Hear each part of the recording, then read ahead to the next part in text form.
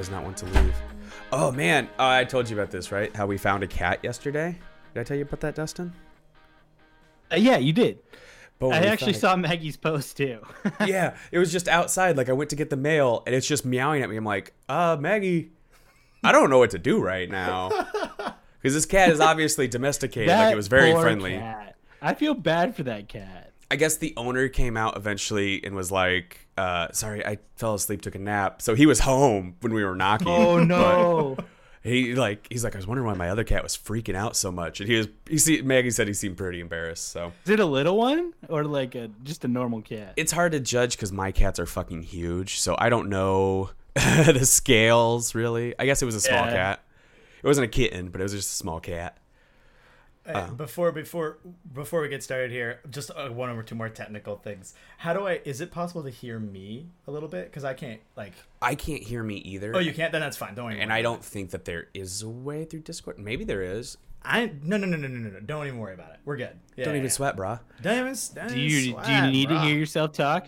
Well, it's just kind of weird to hear you so clearly, and then I'm muddled because I've got these big headphones. That's all, but no, I'm fine. We can get going here. It sounds like I know the feeling though. It makes you feel like your mic is muted. Well, and my melodious voice, sort of drifts me into my best Overwatch analysis mode. That's why I listen to former episodes of Podcast Gibraltar to fall asleep every night. Oh, nice. Doesn't everyone else do that? That's weird. That's really weird that you do that. All right, I'm gonna kick us off. You know who it is. No. Not once has a rapper said that, and I'm like, I know who this is. It never is. I never know. I'm gonna start this like, yeah, we're still here, baby. Yeah. All right, everybody, thank you for tuning in to Podcast Gibraltar. We're back after a long hiatus. We back. We finally decided to reboot Podcast Gibraltar, give you all the latest Overwatch League and just Overwatch news in general, let you know what's going on. If you're hearing my voice, then you know I am Jason Westling. I will be our Willy Wonka through this guided boat tour of death, I guess. Anyway, I'm also joined by two other people who are very big Overwatch fans. I'll introduce them. Who wants to go first? I'll go with Bowen. Bowen, you're sitting right next to me. I'm Bowen, 6'10", a hack, backseat coach, big OWL fan, PC player, monkey, diamond, not to brag, but I'm ready to, sling some Overwatch facts. You can't just say not to brag and then like immediately brag. Like that doesn't give you a pass. It's also like Definitely doesn't. It's a humble brag. Never mind. Go ahead. Well, you heard the other voice there. That's Dustin Hain. Dustin, say hi. Hi, I'm Dustin. I'm big Overwatch fan. It basically runs my life. We'll just call myself a tank main for now. Play all sorts of tanks. Yeah, Dustin's a member number of 2 on that global leaderboard with pick'ems. Oh yeah, on the High Noon website, they have you can pick all the teams, and you're number 2. You were number 1 for a long time too. No, I am number 1 on the podcast site, on the High Noon podcast site, but I am number 2 on the global pick'em. Holy shit! That's dude. Shooting for that number 1. Wild! Congrats, man. Wow, you are head over head above the rest of us with like skills, I guess. Bunch of scrubs over here on our end. I don't even know the game. It does take a little bit of luck in the same time, but it does take knowledge. So humble. Gotta stay humble. Yeah, Bowen. If you guys have ever tuned in before, I've talked about the Cheeky Blinders, the little group we play with. Me and Dustin are in that. Bowen was kind of aluminum rank all the way. Yeah, Ooh, aluminum rank. Mad aluminium, baby. Bowen, you played with us a little bit more, but you are more of the PC guy. Well, yeah, I played with you on Will's account and have forever ruined his account because of that. It's great. I think of him every time I think about Overwatch because I know he logs in and he sees the high SR and I know he'll never, ever beat that ever again. I enjoyed playing with y'all, but yeah, no, I do PC now. Slowly making the climb. I've just every opportunity I get. But yeah, I do PC now. I frankly, the only reason I did is because I was tired of sharing the PlayStation 4, and I wanted to keep playing Overwatch, and then Will rightfully wanted to play his own game, so I had to get. So you had to get your own version of it. Yeah. I hope I'm not messing everything up because this thing keeps falling. No, you're fine. We have a new recording setup, everybody, so there might be some technical difficulties. I'll tell you if a car. It's also really hot, so we have the window open. So I'll tell you if a car drives by. We'll deal with it then. Literally a hot mess right now. But the ambulance too. Yeah, but yeah. So that's where we're coming from. Dustin, you've been playing for a while. You're big on the Overwatch League too. Been playing with you for a while on console. I also now have a PC account, so I have 2 accounts. So that's kind of where I'm coming from. I also wanted to touch on Bowen. You're the only one of us who's actually been to an Overwatch League event. That's awesome. That is true. I've enjoyed it. I guess I can do a quick plug for the Overwatch. I was gonna League, say, what is that like? It's great actually. It's worth a trip. It's great to sit next to people that are cheering the experience on like a football game. It really puts the sport in esports. I'm also, every time I go, and I guess I say every time, I've only been like twice here, but every time I go, I'm struck by how, this is going to sound loaded, how normal everyone is. There's a lot of, What do you mean by normal, Bowen? well, I mean, it is a bunch of nerds coming together. That's yes, but everyone's showered. And everyone is like, well, there's really like mainstream folks. It's a collection of, I mean, yeah, mostly kind of undergrad level, like age kids, but Did you say 25 to 30? yeah, exactly. There's a lot of folks in that demo, but they come from a lot of different walks of life, and it just the spirit of the place is very positive. It's also very odd, and it's a stream. It's not like they're NBA commentators or anything, but it is odd to be like walking out of the bathroom and walking into the Overwatch League and realize that the woman you're walking in behind is or that Sideshow, like you bump him on the way back from the concession stand or whatever. All the commentators and personalities are very just out and about in the open. You can go and talk to them. They're very friendly. That's awesome. Yeah, it's really cool. I imagine them having like a stage persona, and then like they all get off and they all just have like Cockney British accents. Like it's all like that's what I picture behind the scenes of like a production like this being. But I know it's nothing like that. What I will say, and I think the coolest part about the Overwatch League live experience to me is, well, actually, so second best, because the cheering and like people getting really into crazy headshots and everything is very adrenaline pumping. But the sound system and the whole setup that they have is kind of reminiscent of a what's the word? It's what do you Banana peel. Say what? Nothing. MX? Yeah. Oh, that word that's actually related to the conversation. Gotcha. Like sort of a extra wide movie screen. What do they call those? The crazy ones that are like the way around. I think IMAX. Yeah, oh, I'm sorry. no, Yeah, the that's roundabout ones. IMAX is the word. Yeah. So it's like an IMAX thing, and that the I remember the first match I went to.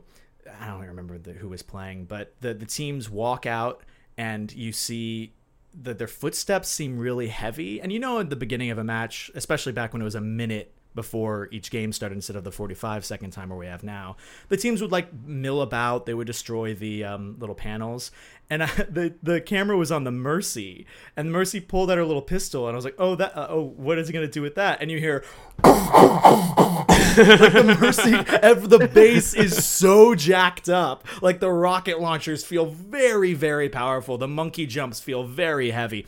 I'm like rambling now. This will take forever if I take this long to answer any question. Point being, go to the Overwatch League if you can. Fun, though. Yeah, it was a really good time. Yeah, the whole first half of the show is going to be Overwatch League anyway, so you have tons of times to ramble. Sure. Maybe we should move into that. Do you guys want to get the show started? Okay, yeah, I'm ready. Banner complete. Let's do it. All right. Do it. Let's go in. Let's talk about the Overwatch League first. It's been a long time since we did the show. So just to let the ear viewer know, we're going into the Stage 3 playoffs right now. None of us have seen it, even though by the time this airs, I believe the first round might be done or so. No, it starts at 8 o'clock tonight, so it'll be a little late. Yeah, well, like so at this point in time, we have no idea how it's going to shake out. But we'll cover that in a second. But that's where we are in the timeline. How do you guys feel about Stage 3 so far? Or sorry, Season 2 so far? We haven't covered it at all on the show. So like, who are the best teams right now, you think? Who's kind of your surprises and all that stuff? I'll defer to Dustin first on this one since I just rambled for like 80 minutes. I'll be honest. the second season has been very interesting. When you add in like 10 new teams, it makes it very diverse. Oh yeah. I mean, people complain about the GOATS meta. I'm a big proponent of the GOATS meta. Being a tank player, I love watching it. I do understand it a little bit better, but I do miss Dive at the same time. Dive was a lot of fun. Yeah. Yeah, I do miss being able to be a hero that's like, cool, how are we all going to jump in at once and be really fast instead of moving super meticulously? Much more coordinated. I mean, although they do say GOATS takes more coordination than Dive does. Well, I mean, they're both about the same. I could kind of they're see both that. about the same. But as far as viewership goes, you haven't been really bothered by the GOATS meta that much. You've been still diving in and watching all Stage 2 or Season 2. So I do feel like we do need to change up. We do need to switch it up. Although Stage 3 has been very interesting. We do add in a little more Pharah. You add in some Sombra. You see some Junkrat Orisa sometimes. I mean, it's a little bit more diverse. It's here in Stage 3, but I think it wouldn't have been as much of a problem if maybe, because GOATS has been around for a while now, maybe if this change came a little bit earlier, maybe people wouldn't have complained as much, but it does seem like it did kind of drag on for a while. Like now we're finally seeing a change, but I don't even know if it's going to be completely changed by the end of the season. I think people need to get away from that aspect. There's always going to be a meta. That meta may not change when you want it to change, Agreed. but it'll change eventually. So enjoy it while it's there. Grasp it.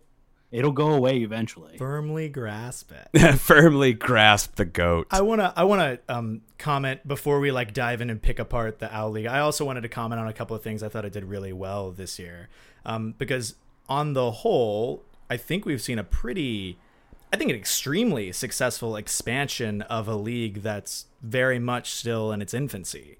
We've got an increasingly large number of people from around the world that now have an Overwatch team with their hometown name on it. They're more likely to tune in as a result. We've also had a successful foray, and I think we'll talk about it a little bit later, into home and away games. That Texas game in particular, that was incredible. I thought it was really well done. When Dallas and Houston went up together, that might have been one of the best homestand games, just Right. because there was like a rivalry actually there and everything. Well, and they're like 40 miles apart. or Exactly. Yeah, it made they're it not so much 40 better. miles apart, but you know. Right. It's a home game. It counts as a home game for both of us. Oh, for sure. Surely. But in addition to that, I think the league's made a lot of really great strides from the casual viewer's perspective. Like, irrespective of the fact that GOATS does remain a bit of a mess with particle effects and everything else, the camera... It is all over the place. It is It's all a over the scramble. place, for sure. Even in spite of that, the camera crew from Season 1 has clearly taken the criticisms to heart. And I think the game, again, GOATS aside, is a way more watchable experience than it was certainly at sort of those Halcyon days at the beginning of Season 1, where it was all just jittery first-person perspectives and you didn't have any idea of what's going on. The commentators have helped that along too. We'll talk about that later. But I feel like with the triple DPS that's come in though, it's kind of gotten a little more hectic. I think them having to adjust to it was more of a, you know, like, oh no, we're not in GOATS anymore. They're not grouped up, so we're not going to catch everything. sure. Well, and see, yeah, because now they have to switch to more of a first-person point of view, where I kind of see where you're coming. When at the beginning of the season, I noticed that right away we're getting a lot more over-the-top shots, a lot of group shots where I'm just watching the whole team instead of just from one person's point of view. And I think that is such an easier viewing experience. Right, that's kind of the main thing I was talking about. Just like broadly how the camera crew has been handling Overwatch in all, you know, different maps and different metas. Season They've done a 2 great job. has been, yeah, I think a really great job. I don't think they get enough credit. And well, I guess maybe we could talk about this a little bit later too. But the presentation's gotten a little bit better too. I feel like the entrances have gotten a little bit less awkward. I still want them to watch some I think the WWE entrances- stuff and like burst entrances down are- a door and stuff. The entrances are definitely going to get better too as you move to your home field. Like, you noticed it with Atlanta this last weekend. They did their own little presentation before they brought out their team. It was like a phoenix rising from the ashes or something like that, and like their own music. It wasn't just the straight owl music that you hear when they were introduced in LA. You know, Oh, so I think yeah. you're going to get more diversity when you move to a different arena It's your own arena with your own fans. Dude, that'll be cool if you get some stuff like college football. Some teams have like specific entrances that they do, like Clemson, they rub the rock or whatever. Have some specific hometown thing. Oh, that'll be really cool. Well, is it the Seoul Dynasty? Doesn't one of the Overwatch League teams have like they commissioned their own song, like their own intro song? Am I the Gladiators? The Dynasty, the Gladiators, and I think the Hangzhou Spark. Oh my God, you could get a playlist going here. That Valiant added a different song this year too. Some of them are good. Some of them I think are a little over the top and a bit much. Like the Gladiators one is just Gladiator, Gladiator. I'm like, okay, who wrote these lyrics? Jeff Kaplan, did you write these? But yeah, no, as far as the overall camera, everything's gotten better. They definitely do the over the top a little bit more, especially when you just see the character icons moving around. That helps immensely. Instead of a first person from a tracer who's blinking around all the time. So for sure.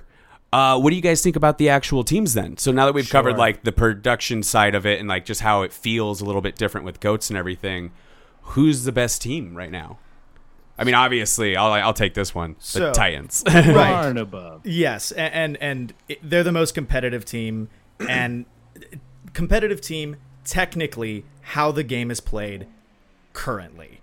However, as we know, it's highly likely that going to stage 4, we're going to have this upcoming 2-2-2 switch. I believe that's a sure thing now, or is it? I haven't said anything yet, so it's not for sure. So in case anybody doesn't know, Overwatch, they like to take their time. I mean, that super cryptic released today by Jeff Kaplan definitely perked my ears. We're going to get to that. Sure. So in case anybody doesn't know, though, I'll fill you in. Fissure retired from Overwatch League. Unbelievable. Yeah, what an absolute waste. Yeah, I don't know what that guy's deal is. He didn't seem to care for a year. Oh, I don't think it was him. I just don't think he could find the right team that would play to his play style because he's an aggressive tank. He needs to be on an aggressive team. He needs to be on a team like how Vancouver treats Bumper because that's how Bumper is. I think that's exactly right. Yeah, totally. And the meta itself doesn't lend itself to aggro tanks very easily either. So not only does your team, you need to like support them like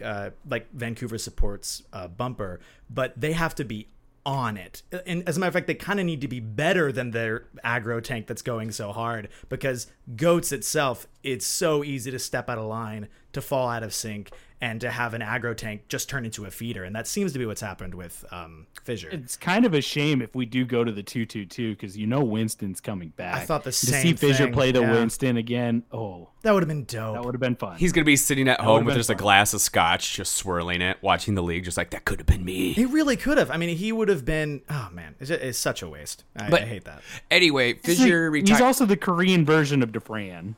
So we were actually talking earlier. I mean, yes, I see what you mean by the Defran comparison. He's big, like the Korean, like as far as Korean Twitch viewership goes, he is like the Defran of the Korean viewership. Oh, so he'll be fine. We were kind of people watch him. Sure. In terms of just like ID, we were talking a little bit earlier about how he reminds us of Fraggy a little bit as well. Not in terms of how big a personality is, but in that just like pure aggressive tank play. I wonder if this Fraggy switch, this trade, is in anticipation of a meta that is more favorable to hyper aggro tanks. Well, and I want to put a pin in that. Sure, I'm sorry, I keep jumping ahead. No, we're good. But I want to finish the thing about just in case anybody doesn't know, Fissure retired and then on his way out tweeted a thing that leaked that the 2-2-2 meta. Now we haven't heard anything from Overwatch League specifying this, and it is getting kind of close, but maybe they've also kind of been like, well, they will already probably know. Hear it on Monday. It'll probably be like Monday. Okay, yeah, we're going 2-2-2 this next stage. And I want to, we're going to dive into that a little bit later. But so with this Goats meta that we're stuck with until stage 4, I guess, you got Vancouver on top, and then who's below them? You got New York and then Shock? Or did Hangzhou overtake the San Francisco Shock? Spark is 14-7, Shock is 16-5, so they are. Yeah, so it is Shock. Yeah. But yeah, so like the stage has been the season has been kind of the same throughout the whole thing. You've had your main at the top. The middle pack has been really jumbled, and it feels like we've had a lot of teams like Dallas who spring up and are really good for a while, and then now you check their record and they're like, oh, well, you're back towards middle, if not lower middle. I'm not you going know? to take the Dallas bait on that one because I'll end up in that pit. Well, I mean, and then you've had the opposite too, where you've had the Spark. You know, they were supposed to be really good. They were not. And now they're back again. It's been a very that middle pack has been very up and down and super entertaining to watch so far. So I feel like there's a lot more teams. Dustin, you touched on how more teams makes it more interesting. Man, there's very much does. Yeah. And you get more personalities now. You add in Chengdu. I mean, obviously the darlings of the league this year. I got so much to say about Chengdu. I'm a super fan. Ugh. Well, now's your time. What do you want to focus on Chengdu about the Hunters? By the way, real quick, me and Dustin talked about this. There should be, if you get the Chengdu Wrecking Ball, it should be a little panda. It definitely should. Instead of a hamster, a panda. It should be a little panda. So we're putting it out there right now. So I was thinking about Chengdu in the context of the question that you posed when you sent out this Google Doc about what we're going to be talking about, about who was the best team in the league. And mainly because I like Chengdu so much, I'm going to very selectively take that term best and apply stuff beyond the win-loss record. I think Chengdu deserves a medal for being such a huge driver of change in this league. As I was reviewing VODs for this recording, whenever I saw a set play or a comp that was weird, I didn't watch nearly as much season 3 as I wanted to. So the past few days I've been like binging VODs. Whenever they would run a weird comp, like a Ash on Defense of Hollywood, for instance, the announcers would always say something like, you see here, of course, the Valiant opting for the Ash defense that Chengdu premiered last week.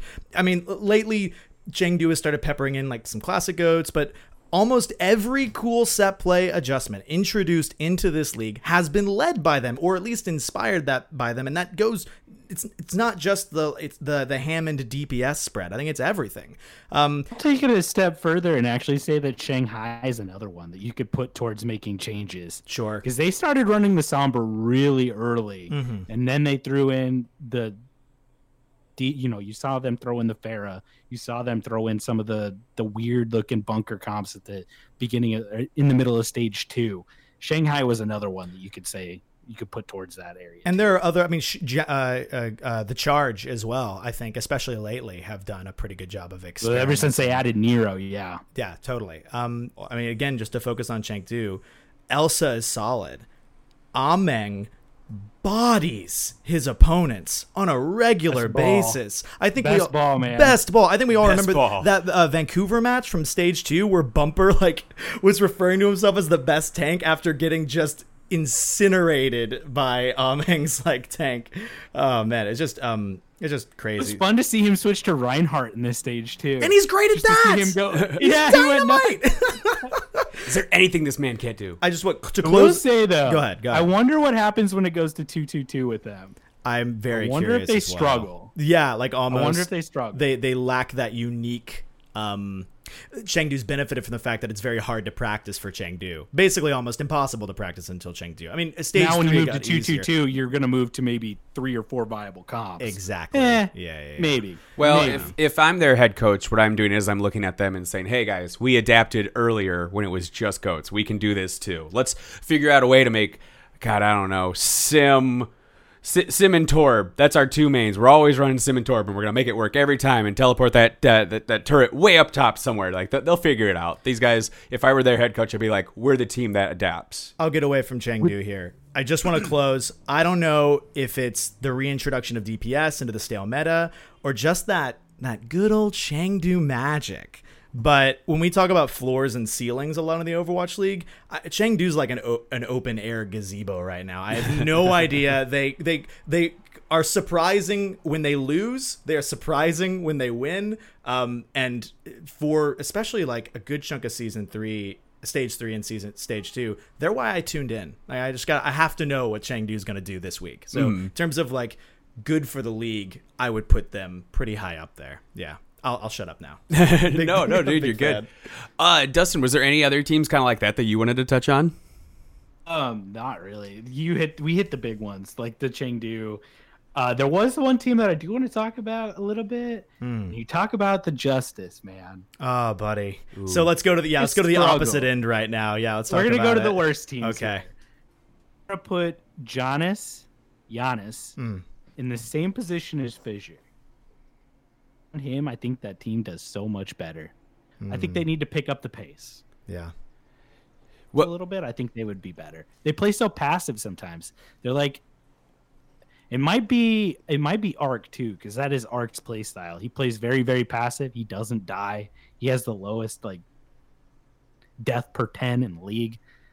So it might just be, him being the talker on the team, him being the one that can communicate Korean to English.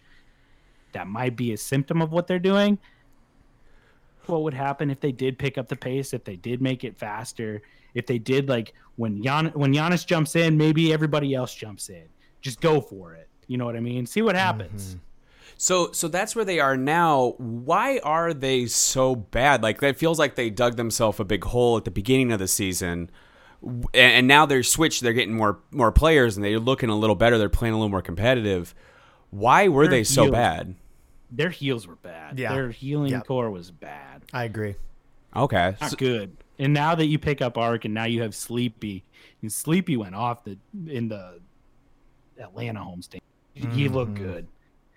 I think he's a helpful addition along with Arc. But Arc's playstyle, it's different.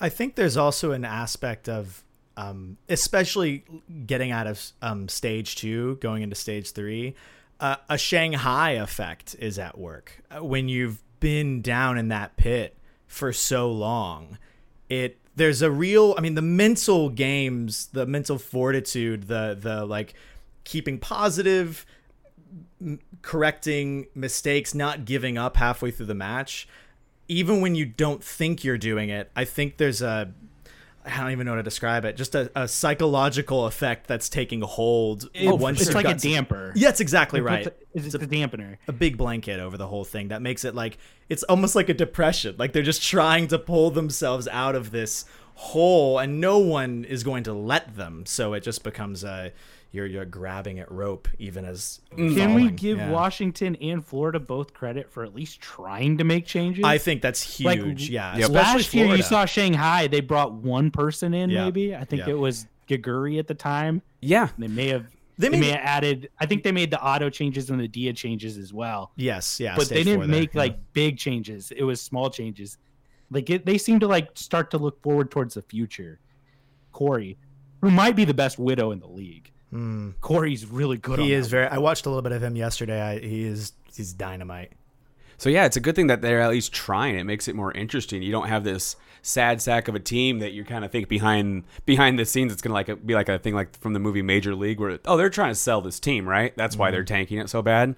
You can see them actually try, because what's the deal with Florida? Didn't they decide to go like completely Korean roster or something like that? They went completely Korean. They added a bunch of people from WGS Armament, I think, is what. They added a bunch from WGS Armament, and they took the whole team from there. It's not necessarily the biggest like signings. They didn't add anyone from like Element Mystic, who would have won the Korean contenders this last season. Yeah, I think they added one person from O2 Blast, maybe. I don't remember who it all was, but they're at least trying, and it may be like maybe bare hands. Give me time. Give this roster a little bit of time. Next year will be a totally different team. Also another change. He did it with LA. He did it with LA. That's true. Another change too. Keep those cool Miami Vice jerseys. Those I love the McDonald's uniforms. Those are the best. They're tight. Yeah. Don't make those the alternate. Make the originals the alternate. Yeah, right. I don't know. I have a fondness for the Ronald McDonald look. I'm a monkey main as well, and my name on my main is Guy Fieri 69. And I play Winston with the Florida Mayhem skin, and just I spam how embarrassing when I jump on people. It's it's a look that I've developed, and I'm very proud of it. I do want to just add on that Florida thing. I feel, and this was we can talk about Houston Outlaws if you want, and the whole debacle and the drama, and do they have a style? Why don't they play DPS? They do now. Every time Yeah. I see Saya player on that friggin' Brigida, it just breaks my heart. Like, Oh, you want to punch something? I want to punch something. Yeah. Who cares?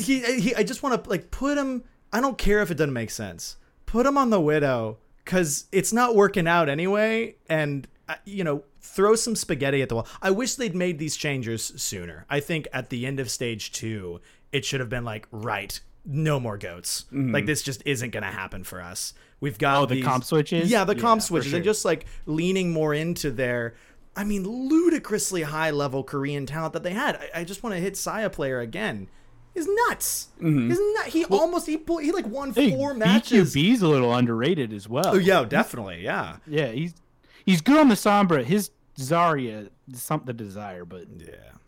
Well, and that you're talking about the Houston Outlaws. You're talking about like Linkser, right? Like they throw him in wherever they can, but not on Widow. Where it's Right. like, hey, like let him play to his strengths. Maybe we'll make people change for us. Well, they're starting to. That's like the big change. I that also needs to be think done, that they should have been playing him on Zarya from day one. Yo! Put Spree on the bench. Thank sorry. you. You're welcome. Let Linkster take over. He is a man who can just go off and can control a game. Let him play. Why is Spree like I'm fine with actually putting Spree on Zarya if you want, but keep him there. Why is he playing Diva? You open up season 2 with Spree, who is like a Zarya specialist. That's why you got the man, like during season 1. And then at the beginning of season 2, he comes out and they've got like an endless rotation of Zaryas, none of whom are great, except Linkser, who they then continue to rotate off for no reason. But again, you've got Spree on the Diva the whole time. Why? I don't understand. I don't understand. It was the kind of like the implications. Gladiators with Surefour. Yeah. Yeah. I'm sorry. And hydration. Put him on the brig. Out. He plays a bunch of hours just so he can go play his, become better at the hero that he may not be that good at. He will put the hours in to become good at that hero. Right. So play Surefour. Well, yeah, and they just recently started doing Gladiators that. are It also was- doing fine, so it didn't hurt him. Well, yeah, we don't think we saw Surefour for 2 stages. Maybe not. That's too long. Maybe that's exaggerating. But like, it was a while. It was wasn't 2 it? stages. Yeah. It was 2 stages. K came on and he could play. They took him out, and then it was towards the end of the stage 2 that they started playing Surefour again. So Well, that definitely hurt my fantasy team because I had hydration going, and all of a sudden his points started dropping. When I had Surefour came out. fissure, man. Don't even talk. I want to comment briefly before we were sort of in the. I'm looking at like our schedule here. We're kind of in the highs and the lows. I want to jump into this surprise question. What has been the biggest surprise of the season? And I think if it's the question is what's the biggest surprise of the stage, I think it's got to be Valiant. I mean, they've gone from this massive losing streak and then they've suddenly make all these changes. They take Space out, which is hugely ballsy, put Shax in, and they've started to kick ass. They didn't do anything but play Rhine Goats for most of the year, and now after removing the flex tanks and putting 3 DPS in, they played the Spark close, they beat the Dragons, they dunked on the Titans, they destroyed the Spitfire, all in the second half of Stage 3. Obviously, the score at the end is massively important. You got to make playoffs. But when teams get hot also super matters. If you were going to squeak into the playoffs, go ahead. Sorry. Kareem's Ana. Yeah. Yep. Tell me about it. Oh my. They That's remind fun me, to watch. They remind me a lot of the Shock at the end of last year. Where, like they started to really look good. That's actually a great comparison. I think that's right. Shock, they were portrayed that way the whole year last year. You mean they were talking about Super and Sinatra the whole year last year. I think Rascals actually made a big difference on the San Francisco Shock. He could become a carry here. He could become a carry player, in my opinion. I feel like he's been chronically underestimated this whole time. Let's talk about the Shock here in a second. I want to finish up on the Valiant though before we move on to them. Oh, okay. As far as the biggest surprise, because I kind of agree with that. Where it's like they were so bad at the beginning, they didn't look like they were going to get a single win, and then now they're like. I forget who the interviewer was, but they asked, who do you think is the best team in the league? And they said the Valiant. And they may have been giving them a little bit more credit than they deserve, but they beat Vancouver, man. I mean, that's true. What I was saying again, if you were going to squeak into the playoffs, and it's looking like they might do it, you definitely rather do it by getting hot at the end rather than barely staving off a dive in the standings. I really wonder what happens, though, when it goes to 2-2-2. Yeah. Fact Fiction is definitely a Reinhardt player. Sure. I want to see if he can carry that Winston or the ball over into the next meta. It makes this analysis super odd because all of this might be subject to a complete just taking the carpet out of everything we're saying right now and flipping the table. I mean, should we talk about 2-2-2? Do you want to go in that direction? Do you want to talk about shock really quick? I want to talk about just the biggest shocks of the season first, and then yeah, that's the next thing we'll cover. Sure. I think if you want to go biggest shocks of the season, let's just go overall. There's a lot of parity, and you're starting to see it even more in stage 3. There's a lot of parity. It's not the same team. It wasn't like last year. It was NYXL, NYXL, NYXL. Right. I mean, yes, you have Vancouver.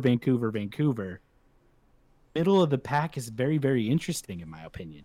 I agree. Teams could beat any other team in the league at any point in time, other than maybe Vancouver and NYXL on a good day. Well, then you get NYXL in the playoffs, and NYXL does what NYXL does in the playoffs. And Dustin, what do you attribute that to? Why do you think it's so close this year? Is it just more teams and more talent being spread out? Goats meta. I'll be honest with you. Goats meta takes a lot of practice, but it also gives a lot of leeway for other teams to come in and beat other teams as well. And when you're in the dive meta, those are skill-based characters. Winston, Diva, coordinating the dive at the same time, Tracer, Genji. It's all in at the same time. You have to coordinate, and they're all high-skill players that you can play at a higher level, and you can out other people.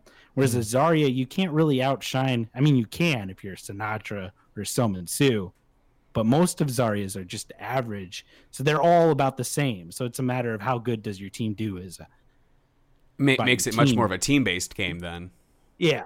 Rather than having Carpe, the same thing with the double sniper meta. It was very skill-based. Who has the better Widow? So, they're Carpe and going off on the Widow, and all the other teams had to try and catch up. Whereas in the Goats meta, it's a little bit more together. It's the not one hero overshines another hero. Yeah, I totally get that. I really feel like that would make if anybody knows the NFL show, the Hard Knocks show, where they follow a team going through like the stages. I feel like you said something there that made me think like, man, this would be a really good, if we could get an Overwatch League version of Hard Knocks or something to follow the Valiant, just like them coming together as a team throughout the stage, finally beating Vancouver. Like that would be a great season 1 end, or something like that. Sure. That would be amazing to actually see them coming together as a team too and doing all that. God, who do we got to petition to get that going? It's just interesting that they went Western and won. Well, and that would be also another layer to it too, where you could be like, look, they're doing it different. They're doing it different than you'd think. Moving from this Goats into the 2-2-2, not to talk about 2-2-2, but specifically the competitiveness aspect of it, I think the legacy of Goats could be really helpful for the game in making sure that these teams stay kind of competitive. I think we'll see more disparities, but the Goats, a really good thing it did, I think, was it required players, especially tanks, to be, like Dustin was saying, highly coordinated. We have forgotten how ults used to just be thrown out whenever during season 1. Pulse bomb, you use it on cooldown. Yeah, I mean, it's ridiculous. And a whole bunch of, Primal Rage was treated the same way. It was. And so that piece of it, if we get to see that kind of discipline, coordination, and ult management, but in a dive meta, I think everyone's game will improve from that. I think it could make for a really great viewing experience as well. I'm pretty excited. It's going to go down to who has the best players at that point, if you go into a dive meta. Sure, but I guess what the skill based on your players. Who has the better skill? Who is the better Tracer? Who is the better Monkey? who has the better players. Whereas in GOATs, you don't necessarily have to have that as long as you can cohesively play as your team, because there's a little bit more leeway when you play with those heroes. I guess what I'm wondering is it going to be a dive that is of the same breed of the dive or the 2-2-2 that we've seen in the past? I don't think so either. I think the influence of GOATs, specifically ult management and coordination, is going to continue to permeate the league, and I think that's a good thing. I think that makes for better listening and better viewing, I should say. And I think Bunker's here to stay too. No, yeah, I agree with see that. A lot of Bunker. Yeah, definitely. But at least the coordination's like, you can't unlearn that though. I think the teams are just better at communicating. I just think we'll have I'm hoping we get the best of both worlds. We get the crazy playmaking and we get the sort of incision, the directed, crazy, coordinated play that made GOATs, when it was cool, the best part of watching it. Yeah, it's like we're going through a little like grown up phase. It does feel like that. Yeah. We got our first job. We got to work together, and now we got to move on to dive. But we still carry those values with us. Now, I want the chaos. Don't get me wrong. It's why I'm a Chengdu fan. But I think a certain amount of predictability to play at the highest level. It feels like we're approaching a potentially pretty healthy equilibrium. I remain hopeful. I want to move on a little bit, if you guys are cool with that. For it. I'm down, yeah. What about the broadcast this season? We've gotten rid of some people. They've gotten rid of some of the gimmicky jokes. I'm a big fan of the broadcast. That. Yeah, we touched on it a little bit, like camera angles, but like also the talent's good. What do you guys' takes on that? Well, yeah, I was like, Dustin, what do you think about? Who do you think the best caster is? I'd love to get your opinion on that. My favorite duo be Uber and Mr. X, because Uber is a god. My second favorite is actually Wolf and Achilleos. They're my favorite. I think Wolf and Achilleos are great. Yeah. I used to watch them back when they did Korean casting. I liked it. They were just so good. They're so energetic.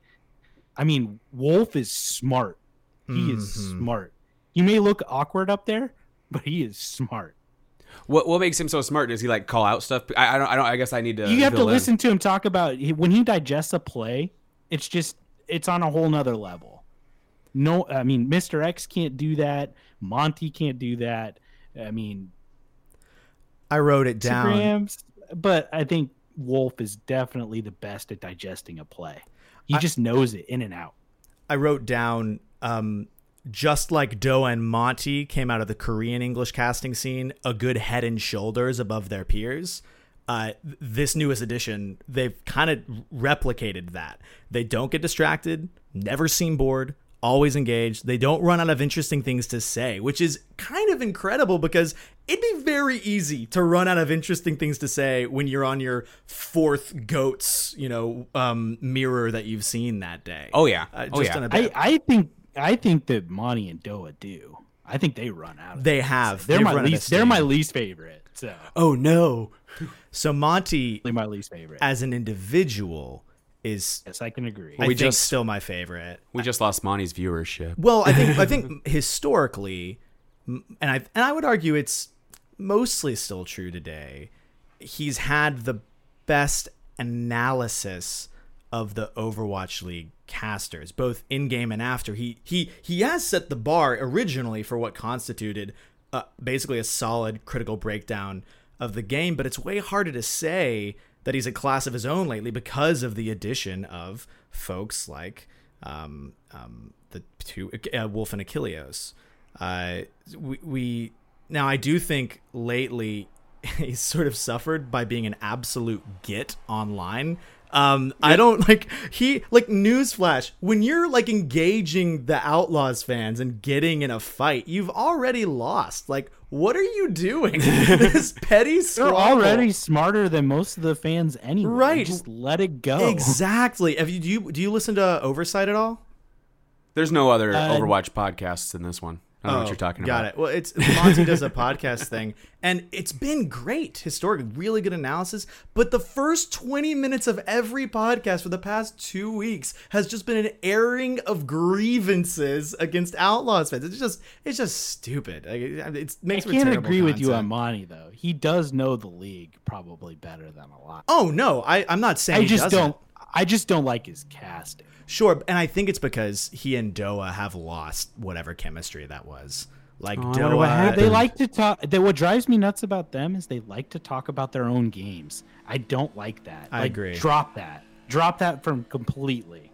Like talk about what's going on the screen, not what you do at home. I think they need to be separated. I think they've like hung out too much and they're developing like toxic sibling like behavior and it's just leaking into the stream. I think you got to take them out. Yeah.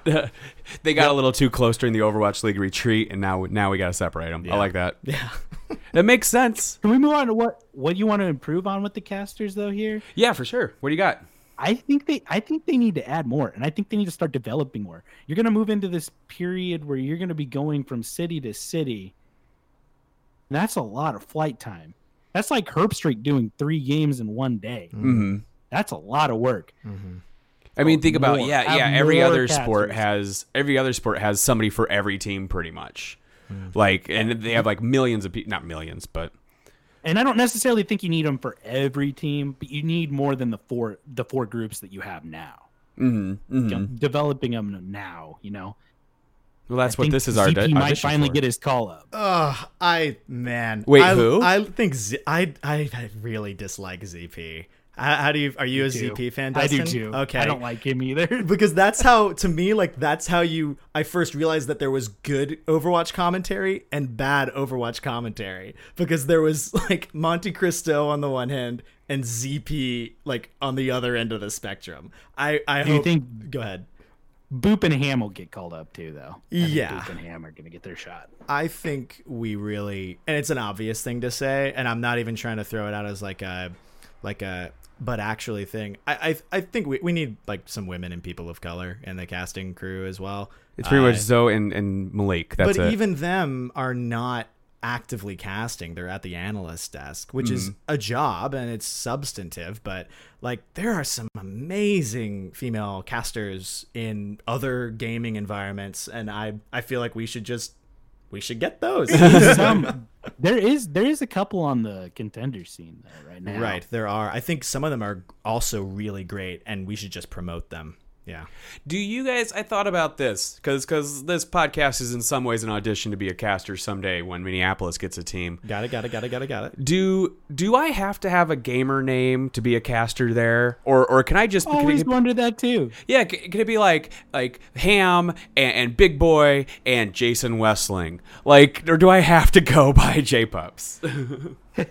So I think it's a really good question. I think the way it usually works out is that they have built-in followings already. They're streamers, commentators, whatever, and so they just carry over that name that they've had since they were 12. Oh, so I think gotcha. your problem would be you be getting in now, and I think we're going to see a lot more of that. People that are like adults, Great name. yeah, like Jake. Is probably the most dramatic example. And I have a feeling he's going to end up in a caster role relatively soon. I hope it's not with ZP. Like I hope so. I hope not either. He does a good job. Jake does a good job. I think so too. Yeah. World Cup. It's like this ZP guy sounds like that one science partner that nobody wanted to have because they knew they'd have to carry the whole project. I feel bad now. Like, what if ZP is just like randomly listening to one of the 80 million Overwatch podcasts and he hears this like roast? Hey, he made it like 30 minutes in. Maybe- Thanks for listening, dude. Maybe he'll take it into heart and get better. Hey, he can guest on this podcast, and we'll give him some tips. He needs our tips because we are obviously super professional. You know me, dog. Mad profesh. Anything else you guys would improve? I just like the addition of casters. That's a big thing in my opinion. You need more casters. Totally. Let's move on to then the homestands. This is the first year we've seen away games, and they have been awesome, I think. Especially, I think maybe the best one was the Atlanta one was pretty cool. They're really getting in. Yeah, no, go I ahead. have this question with the Atlanta homestand. I really wonder what would have happened if you would have had the Philly Atlanta rematch at that. I want to know what happens. Do they get home field advantage? I think that would have defined home field advantage. Like, give them a decent game where they have a chance to win or a chance to lose. Like, make You it know what more I mean? interesting They for got the two crowd. games If that you're were pretty home. much cakewalks. It didn't have to be Philly. It could have been like maybe they give them like the Shanghai Dragons, or give them the Chengdu Hunters. See what happens there. Make it actually a good game, happened. though. Yeah, I want to see if that would have drove home field advantage to actually be there.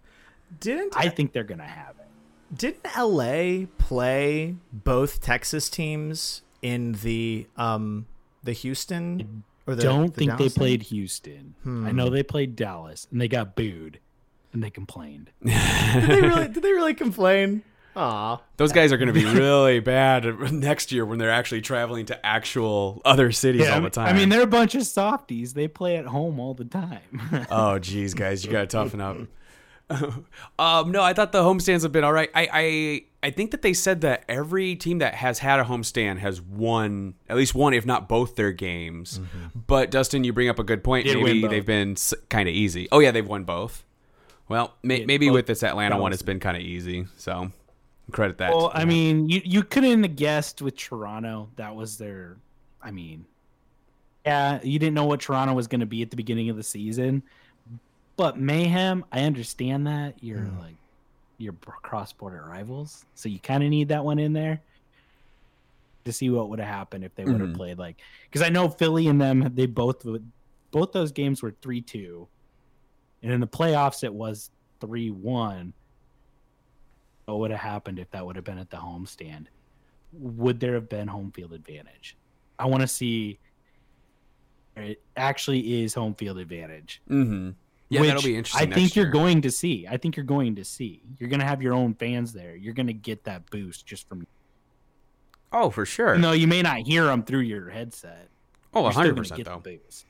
I think that's the biggest thing is butts and seats, and OWL did a tremendous job of demonstrating that, oh yes, we can absolutely fill out a Texas event. We can absolutely fill up an Atlanta event.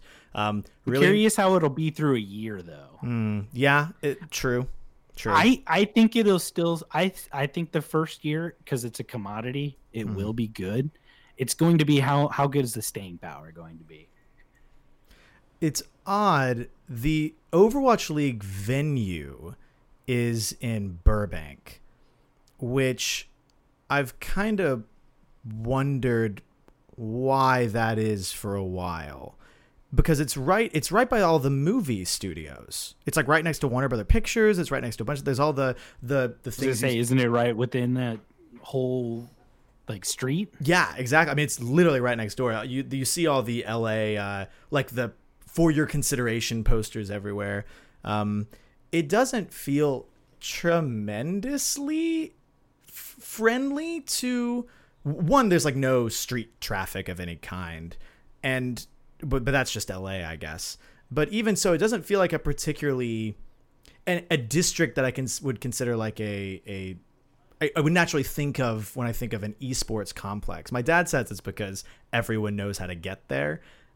Because Burbank is a notable place, and especially if you need to. Well, isn't that where Blizzard was located? Blizzard's at the time? in Irvine, California, which is actually where I am. I don't think I've told you that. Yeah, I you're live right. in the same town as Blizzard. That's why you're qualified for this podcast. Yeah, that's why I'm from Blizzard. I'm here to tell you that you're doing a great job. Oh, thanks, buddy. Papa Jeff whispered on my ear, and he said, "Tell Jason I love him."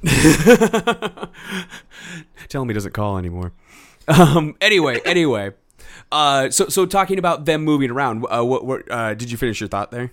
Oh, just that it's really important for getting more money into the league, for getting more interest into the league, to have really good visuals in markets outside of Los Angeles.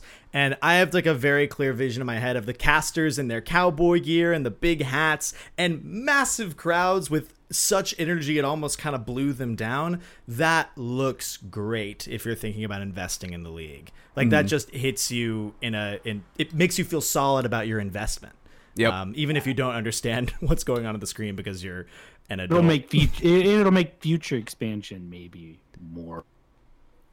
I don't think they're going to do it next year. I think they already said they weren't going to. Mm-hmm. Like no more expansion teams, you mean? No, they're going to go from what they have right now because they're going for their first year where you're going in your own home stadium. So it's going to be. They want to, at least get a trial run through. Well, and I don't think that they've officially announced how they're going to do it exactly, but I think we can kind of expect there may be some more homestand-looking events where maybe Philly hosts a couple games, and then maybe they do an away game back in LA or something like that. Right. But we'll see how it goes. I'm going to be very interested in how the stadiums look because Philly's already released that their stadium's in the middle of their big sports complex, so that's legit. It's right by the Wells Fargo Center where the grand finals are. Yeah, I guess they. Oh, really? Oh, that's cool. Yeah. So we'll actually get to see the construction site or maybe the done building. Yeah, I don't know if they're going to be done. There was talks that it might be pretty close to being done. Well, at least get to take a look at it. But yeah, that's cool. That's a big deal that the Phillies and the Eagles play next door to them. That's a big deal. So hopefully other teams start doing that a little bit more too. We start seeing I don't know, the Dallas Fuel will play out of AT&T Stadium where the Cowboys play or something like that. Obviously, I don't think they're going to fill all those seats. I think that would be more of a grand finals thing. Yeah, for sure. Oh, what a fantasy. Jerry Jones isn't going to take a cheap check for that by any means. But yeah, cool. So the homestands have been good. It's kind of looking really good for next year. It is going to be interesting to see how they do the China matches and stuff like that, being a world apart. But I have my thoughts on how they should do their schedule, but we can maybe talk about that after the season. It's a long ways away. Yeah, we need content for then too. But yeah, let's move on. There is some recent news that some people might not have heard of. It's breaking as of today. Fraggy got traded to the Charge, and I love me some Fraggy. Yeah. Who they got? They got KYB, or is it Kib? Kib. Yep. And then there's some other moves with some money with I think the Gladiators or something like that. But that's big. I get to see Fraggy again. The beard, fear the beard. I love him. I don't think he's going to play over Rio. Damn it. Just going to put that out there. You're the worst, Dustin. You're the worst. Don't get me wrong. I do love some Fraggy. We all love some Fraggy. Why do we love Fraggy? Beard. Why? I feel like he's become almost more myth than man at this point. We never see him. He didn't play for the entirety of all of season 1. He played for a good chunk of it, but not the latter half, right? Yeah. Right. He hasn't played it all this year. Right. So remind us, what is the legend of Fraggy again? Why are we such big fans? I am a huge Fraggy fan because, for one, the beard. The beard, yes. Did you not hear me, man? I said beard. Come on. End of discussion. I loved him because he was the one guy that would come out of the tunnel and flex and yell back at the crowd. It's like a personality thing. Oh, yeah. He was the only one who acted a little bit like Macho Man Randy Savage, and I love that. All the other guys come out of there, they look scared of the crowd, And you would too if you were a 20-year-old gamer. I don't know if you knew me. I was even cockier than I am now. I would have done Johnny Bravo moves. If you were playing the New York XL, would you be making Johnny Bravo moves or would you be pooping?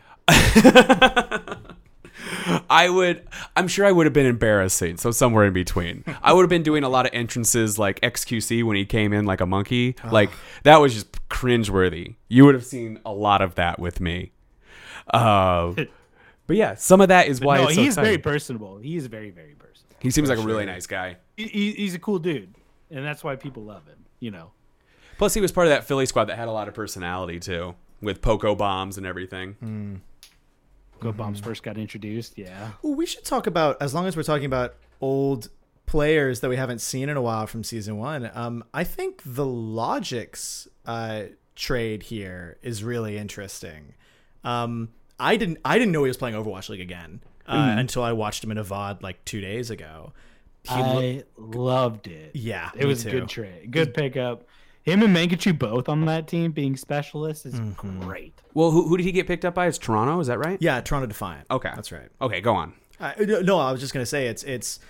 I remember there. I mean, you can look up Logic's highlights from season 1, and he was I mean, he had that Sabiobi-esque kind of magic where he would do things with Tracer, and you weren't sure how he did it. And you need to like watch the replay. I mean, I remember in a match was it against New York, London? He stalled out a point by himself on Gibraltar at the last. Sorry, go ahead. Logic's also got the brunt of it. Yeah. In that Mayhem team. Yeah. He got the brunt of why they were losing. He was the one who was blamed. So which I kind of feel is, bad for him, and it's good to see him back. I agree. And I also don't understand why he was the brunt of that. Do you have like, was that criticism deserved? I don't. I think it was a combination of like being better, yada yada yada. Maybe just having 6 people and no other team. I think members. Right. It was just a matter of just not fitting, and then he went through a whole like he had some health issues after that. Mm-hmm. So it's good to see him back. Good to see him playing. I think that's a perfect team for him.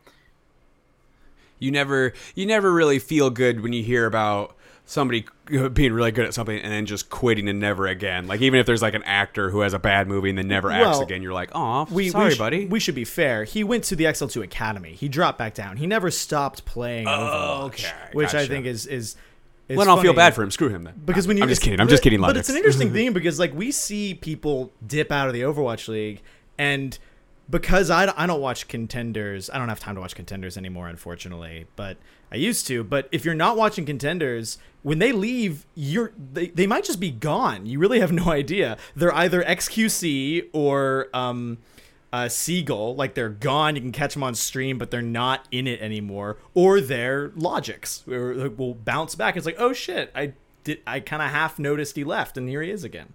We need that NFL Hard Knocks show again just to follow Logix, see his rise and fall and rise again. Be awesome. So Logix was actually playing on Toronto Defiance Academy team when Montreal. That's it. Thank you. So they pulled him up, and then Mangachu. I think Mangachu was also playing on that same team, if I remember right. That's a hell of an academy team. Or they don't pull them up. I might look back. Take that back. Mangachu was on the Mayhem Academy. Okay, gotcha. I want to talk about this. The very last thing, Overwatch League based. Of us 3 are in a fantasy Overwatch League together. Mm-hmm. It has been going very fun so far. We are, I believe, all 3 of us are in the top 4 at least. T3, baby. Yeah, that's right. Who has been the number 1 pick for you guys? Because I got Jonak number 1. I got the first pick overall, and I took Jonak. I mean, I still think he's a number 1 round pick. I might not have taken him number 1. Having a second look at everything, I might have taken like a Titan player or something like that. I don't know, or a tank. The Titan, like I think a lot of people were sleeping on Titan players in that first draft, which in hindsight is very amusing. We were very high on Spark. I remember there was a lot of hype around the Spark. A lot of hype around Spark, but also a lot of hype. There was a lot of hype around them coming into the season too. Mm-hmm. I remember drafting a lot of them. But Bowen, who would you have taken? So. You mean who would I have taken if I had an opportunity again? I guess in general, I'm just asking what's your overall feeling about fantasy Overwatch leagues. So I'd never played in any fantasy league of any kind before, whether any sport. So I've loved the highnoon.gg league we've been going. I did a lot of research before the picks. I felt pretty good about the choice at the time. Some have panned out, like Sinatra. And Dante did for a little bit. I wish I hadn't traded him in hindsight, but they stopped playing him for like half a season. I was like, I can't afford to keep him. Some have not, namely Spree and Fissure have been upsetting. I drafted Fraggy like 3rd round. Tell me about it. I haven't. I've sort of pulled an NYXL here. I haven't changed out my roster for the entire switched. Like it's been the same 7 people for the entirety of stage 3 because I got kind of busy and I already made the playoffs, so I thought I'd do a little these sandbags, they're kind of heavy. I mean, it's been working. You're like number 3 in the league, so other people have been like, I've lost I think most of the matches. I was starting at a good spot, but all this to say, I think there are some things the league are doing really well. This because it's a new concept, Overwatch League, like Fantasy League. The simple point structure I think is good. The 2-2-1 system is good, and Also, shout out to the guys that manage the highnoon.gg. They're really great about keeping folks abreast of what's going on and when there are technical issues and what they're planning. Like, they did I mean, there's some like design flaws to the actual website, but they're clearly trying, and they keep us posted. I think that's worth something. How do you feel about everything? I think the one thing I have to say about Fantasy Overwatch League is Blizzard, fix your API. Yeah. It's kind of a bummer when you lose maps and you can't get your score and you can't have fun watching the players. Yeah. Because you don't know if they're going to score or not. Mm-hmm. Point of doing fantasy is to fall in love with a certain player. Mm-hmm. You fall in love. So like for Bowen's instance, he has Shu on his team. So Shu, he probably sat there and watched the charge just so he could watch Shu. If he's going to score this week because they may have dropped map. The Mayhem in the NYXL game was the only game that got scored this week on noon.gg. I think they're trying to work out something to make it so that they actually have points for the other players. I don't know if they're going to do like an average of the season or something like that. Yeah. Only game that scored. So Blizzard, help us out, Blizzard. Come on. Blizzard, take this thing over. I have actually something to say on that point as well.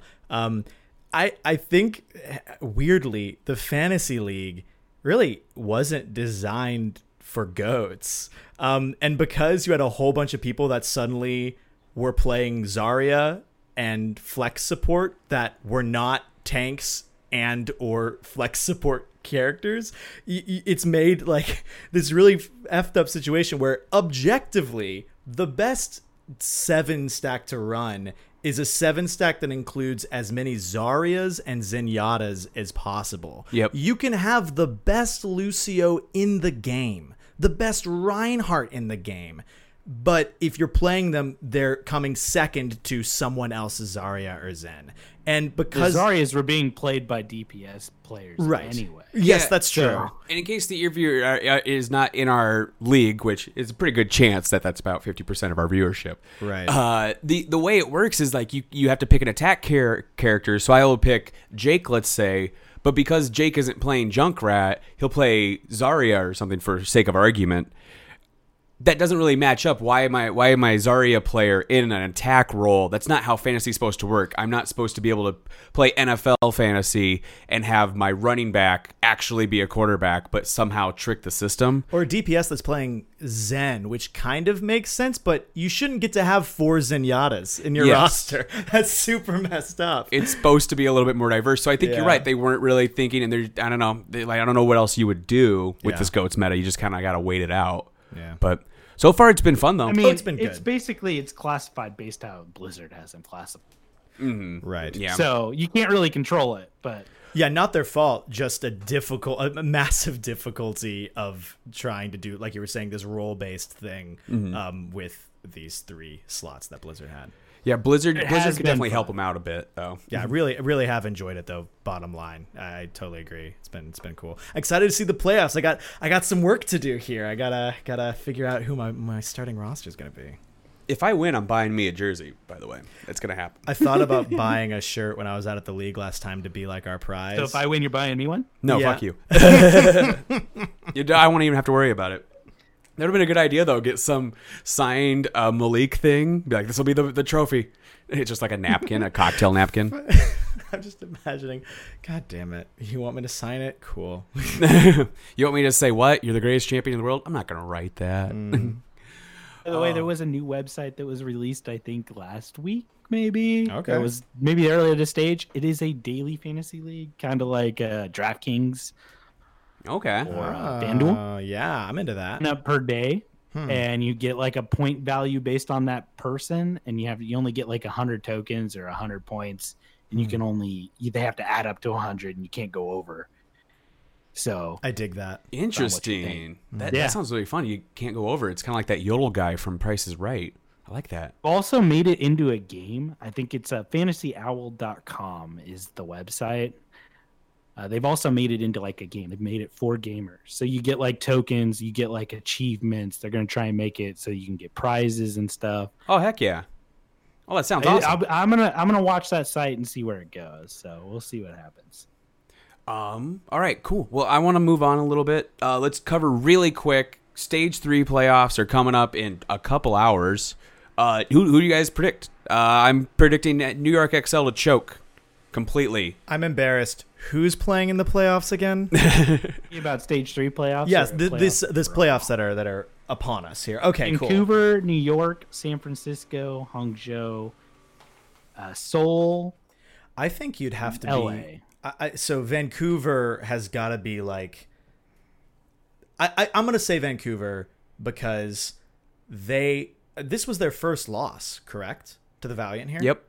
This stage, yes. They're going to be prepared this time. There's no underestimating them. They'll have watched the VODs. They don't like losing because they don't ever do it. And I think if it comes down to a Valiant versus Vancouver, which I think is actually pretty likely. It's actually kind of funny, Bowen. They have a history of losing in the finals, too. Back in Contenders, even they struggled in final matches. So they're known for struggling in the final matches. Okay, so maybe I'm off on that. Well, I in my head that's what I was gonna say, but now that you've told me that history, I think I'd put they should have beat a team 4-0 in their Korean Contenders final, and they ended up winning 3-2 or something like that.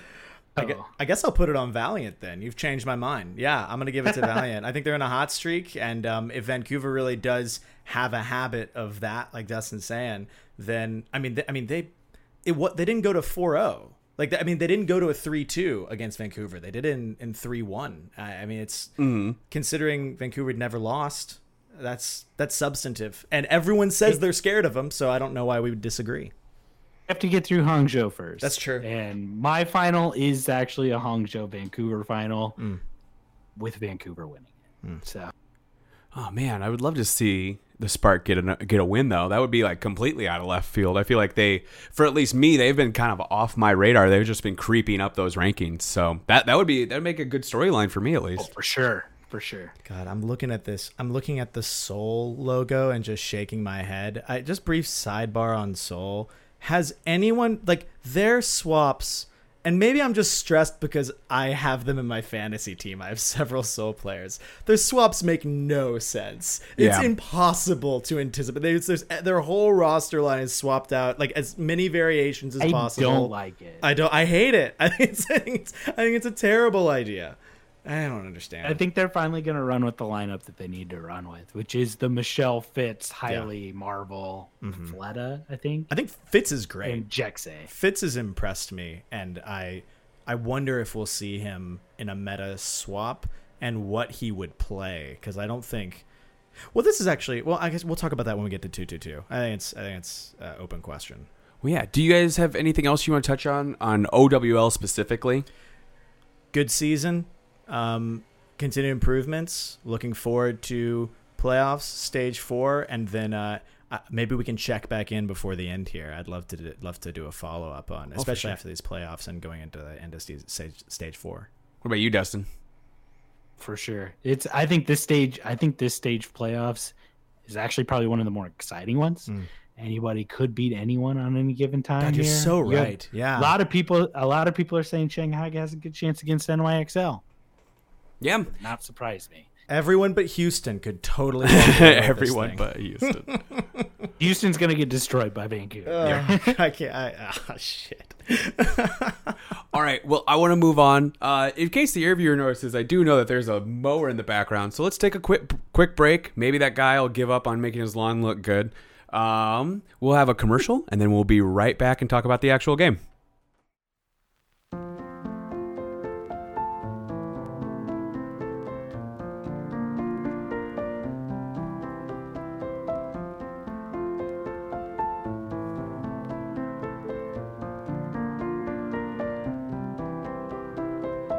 Hey there, Podcast Gibraltar fans. It's me, Jason Wessling. Obviously, you know me at this point.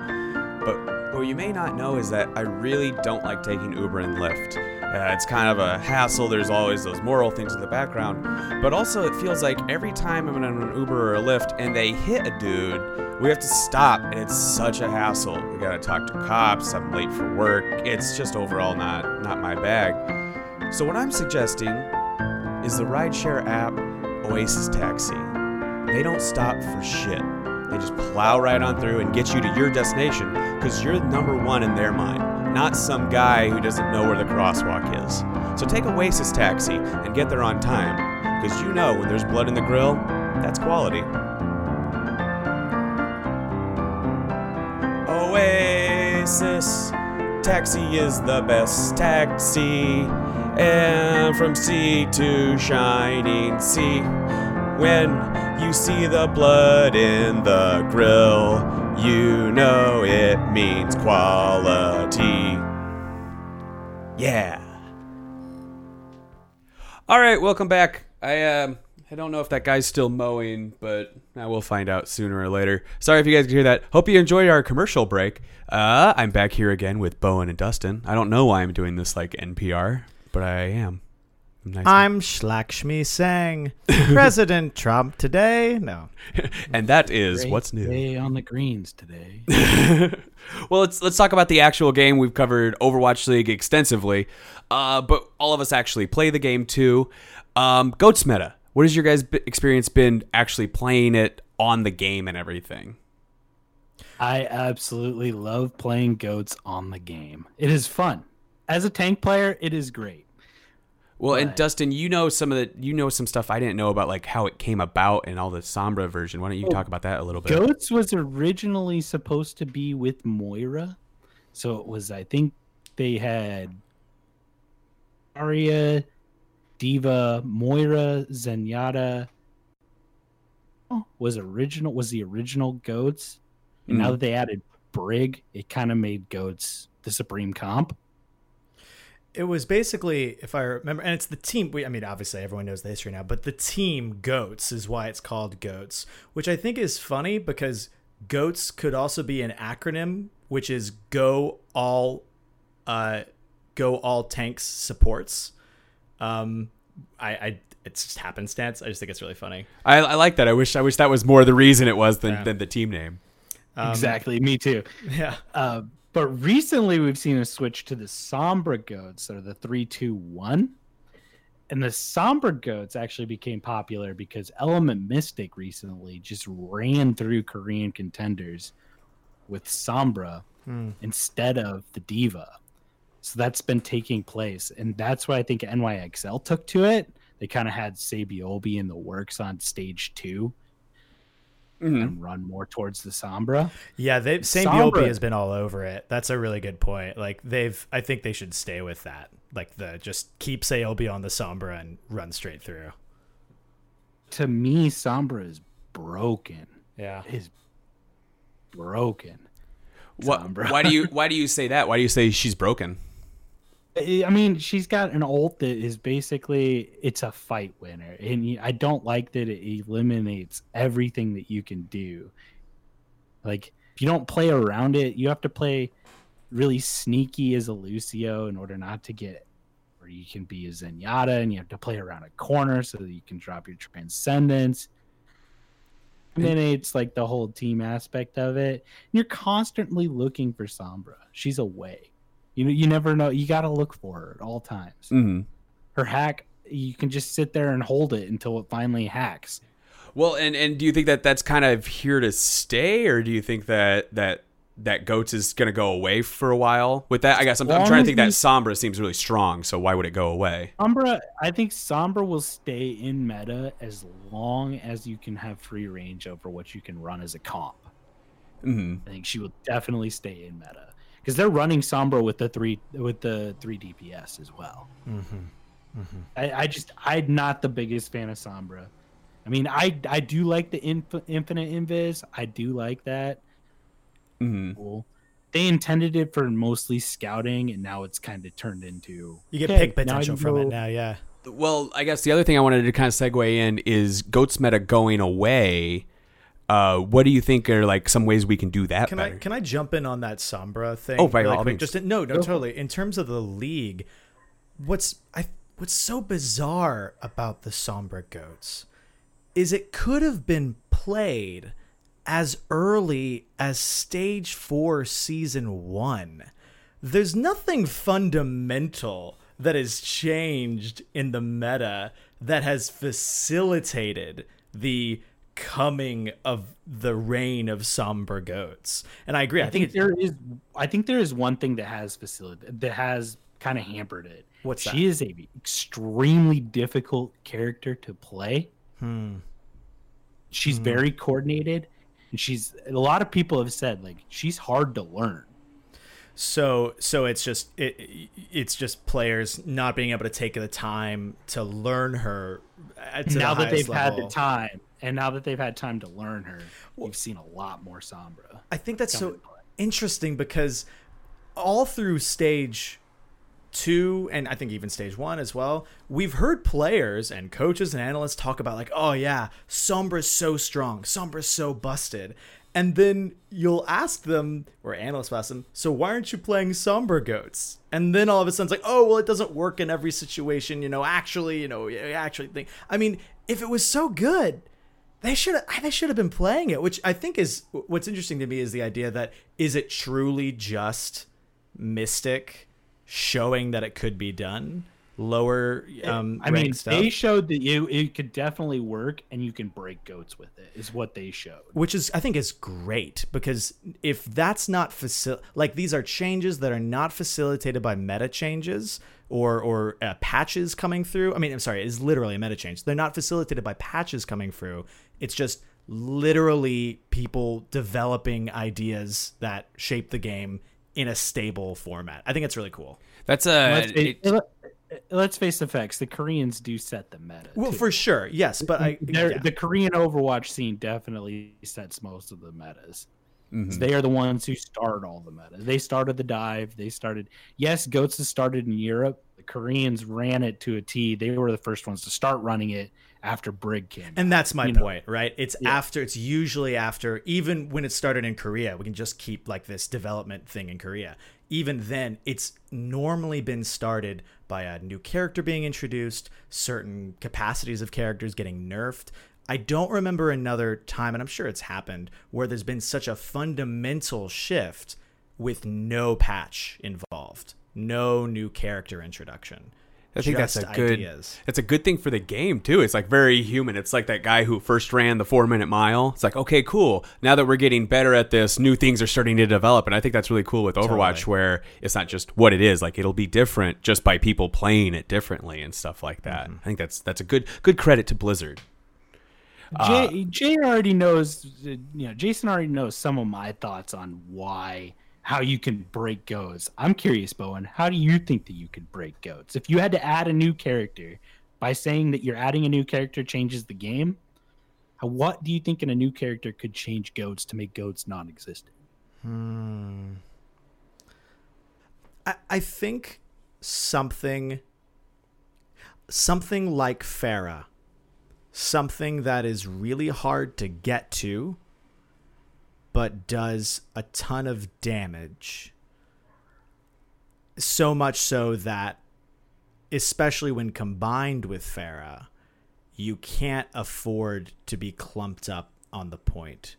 So I would almost, in my head, something like a Junkrat with wings. That sounds terrifying. It could be the name of the episode. That sounds awful. Oh, poor low elos. Like, so I could just, like, massive area of effect damage, dropped from a safe distance, or, via the air, where you also have mobility. You can drop down. I mean, really, like, if you could run 2 Pharahs, you could break goats. That's what I'm saying.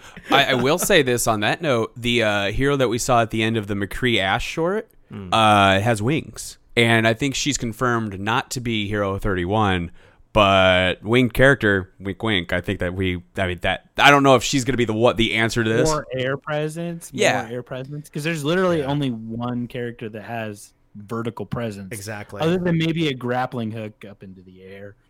But yeah, I know exactly what you're talking about. Like, I more count Pharah as the only one that can fly. Yeah. Now, I think the consequence of that would be it being ladder being an even more unpleasant experience, especially for console players. You now have 2 objects in the sky, especially, I mean, you got a Mercy that is now like you have half the team basically at that point in the air, with a Mercy jumping between them, healing them.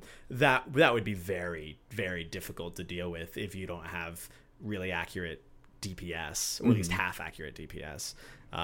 So I it would break it, but at what cost? I'm not so sure. Why, Dustin? How are you gonna break goats?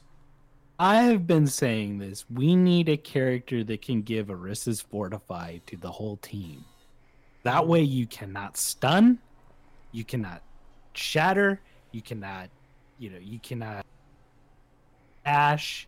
You no longer have those abilities, are basically taken away. No spam, no boop, no, No CC in general, yeah, essentially no CC. And I think it would break goats because that's the big portion was. And you have the area healing. Maybe you could take some of that away with the Fortify as well. Maybe they don't get the area healing as much or something like that.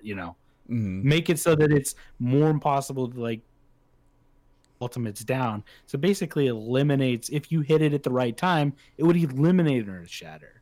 It would get you out of a Graviton. That sounds good. That sounds so OP though. They'd have to balance it. Have to have a really long cooldown. You'd have to hit it at the right time too, and it has a long cooldown as well. And you'd have to hit it at the right time. So you'd have to decide: do you want to avoid Gravitron or do you want to avoid Earth Shatter? You know what I mean? It sounds like what you're describing is kind of a cousin to the Baptiste Immortality Field. Correct, yes, but eliminating CC at the same time. Yeah. Real quick, I do find it funny that they released a new hero in the middle of Goat's meta being super strong, Baptiste, that did nothing. It didn't even look like they were trying to break the meta. I saw the hero, I was like, he looks cool. Why? They did that with Dive for a really long time too. They introduced Anna. They introduced. Orisa doesn't really do anything to break up Dive. But Doomfist, yeah, kinda. It didn't really do it. Well, it was more of a Baptiste where it encouraged it in a way. I guess is kind of my point. Yeah. It's an odd choice. I like the character, but it's an odd choice. I think the rise of Doomfist has facilitated some pretty successful attempts to break goats. They certainly do that I believe in Korea they do that a fair amount. That might be a different region. Some teams do, I'm pretty sure. I think. Gotcha. Vendetta that just runs Torbjorn and. I will say I just want to hit on the Baptiste thing really quick. How bizarre that we introduced a character with an immortality field, and it almost didn't do anything. People would just sub him out occasionally for I don't think they've learned good spots to use him yet. I just don't think he's, it took him a while to take for Brig too. It took him a while to get into Brig. So maybe we just haven't given it enough time. Like your Sombra comment, we just need to learn him a little bit more. Possibly. I would not be surprised going on to going with 222. I would not be surprised if you see a Baptiste and Yada meta. Ooh, yeah. That's I think that would be because you have the Discord for damage, but then also you can protect the Zen for as long as possible while you and Baptiste can put out a lot of healing. He can. Well, let's move on to that a little bit. We kind of covered some ways to break goats. I think in general, a lot of people have said kind of what we're saying, new heroes would definitely help. More than 3 a year I would like that. But let's move on to. Just drop 5 tanks, 5 healers, and let us go. Just let's have fun. But so because of the fissure thing we talked about earlier, it is possible that there's a 2-2-2 roll-lock forced meta going to be happening. Probably going to start with Overwatch League, and then it'll definitely be on the game too. I don't see why they would do it just Overwatch League and not in the actual game. That makes no sense. I actually think it does make sense, to be honest. If you want to increase viewership, you want DPS players. So it would just be a thing for viewership. Yeah, I guess they've said it in the past that they want it to be the same, but I could definitely see them doing 2-2-2 and just Overwatch League. Let's structure this part of the conversation if we could, because I feel like there are a lot of opinions on either side of it. Jason, you are against the change. I do not like the 2-2-2. Dustin, where do you fall on this spectrum? I am hit or miss. It depends upon the day. I will be honest. I'd say if you give me 2-2-2, give me roll Q. I agree. I think I'm pro the changes. Do you want to start, Jason, by making the case against, or should I or Dustin make the case for and then do like a response? Or no, I'll go first. Okay, I'll go cool, first with yeah. the against. This is What's the against? Why is not roll Q forced 2-2-2 not the direction Blizzard should go here? I feel like it takes away some of the creativity that was fun and appealing with the game, where you can run any combination of all these 30-some characters. I also, the way I play the game, I usually play tank or healer, and I base which one I'm going to play on what the map is. And if I don't know what the map is going in, I don't know what to queue for. Because like Dustin said, I think that if they do it, they're going to have roll queue, where I'm going to select first, I'm going to be a tank.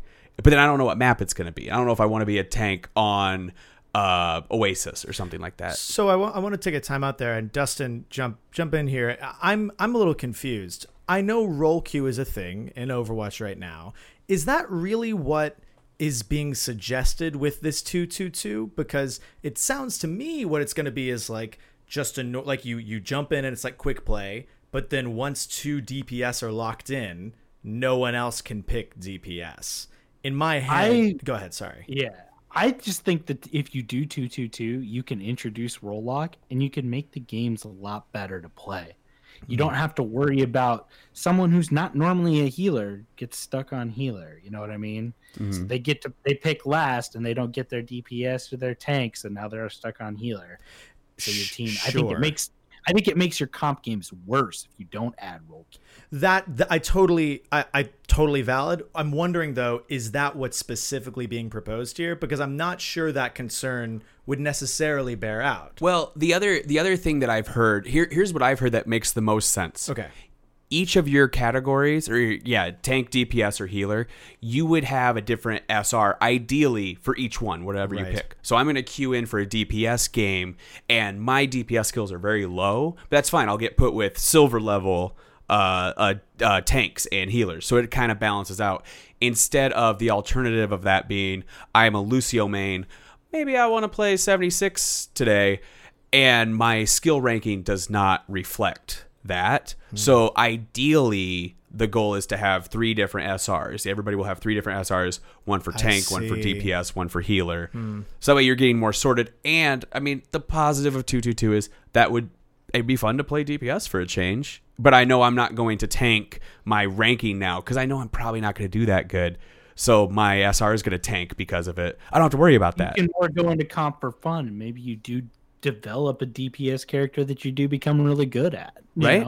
You don't normally get the chance to play, and then you're stuck playing healer or tank. Yeah, and then I can flip over after I'm done playing DPS, go back to healer up to my aluminum rank, and just kick ass there for a while.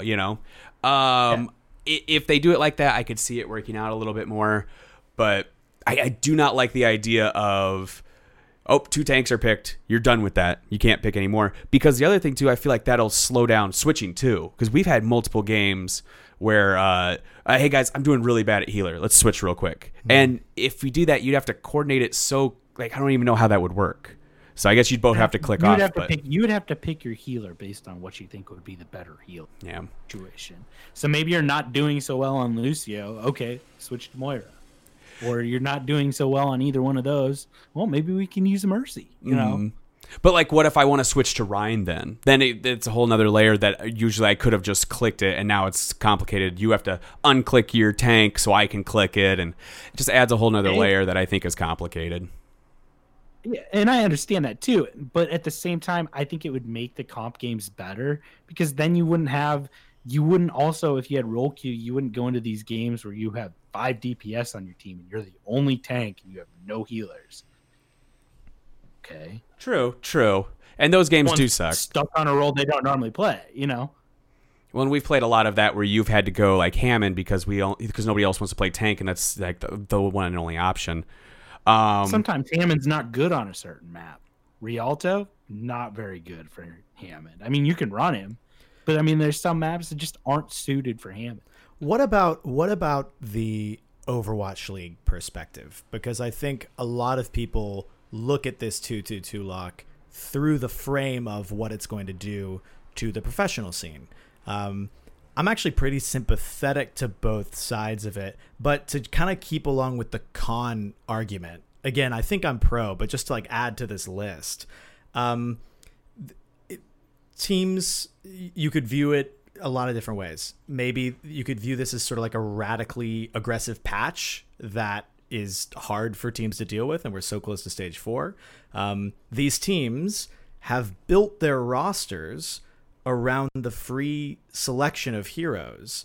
This move essentially scrambles their hiring choices, and some would say, detractors would say arbitrarily, turns their what were previously tough decisions of which people to bring on, who to bring off, into bad ones. And from the perspective of... Go ahead. Sorry, Dustin. Yeah. I have my point with the 2-2-2 going into stage 4 and how these teams built their roster. Build your roster. Do you not want to make a roster that is well? You could run any sort of comp that you wanted to from the beginning. Mm-hmm. You just happen to have a comp that works good with goats. And then you have a comp that works good with 2-2-2. You want that at the same time. So these teams that made their rosters made a big mistake. Problem. They should be better balanced so that they could run whatever meta comes to them at any given time. Because even if we didn't go to 2-2-2, if the meta did change, you'd still have to compensate for that.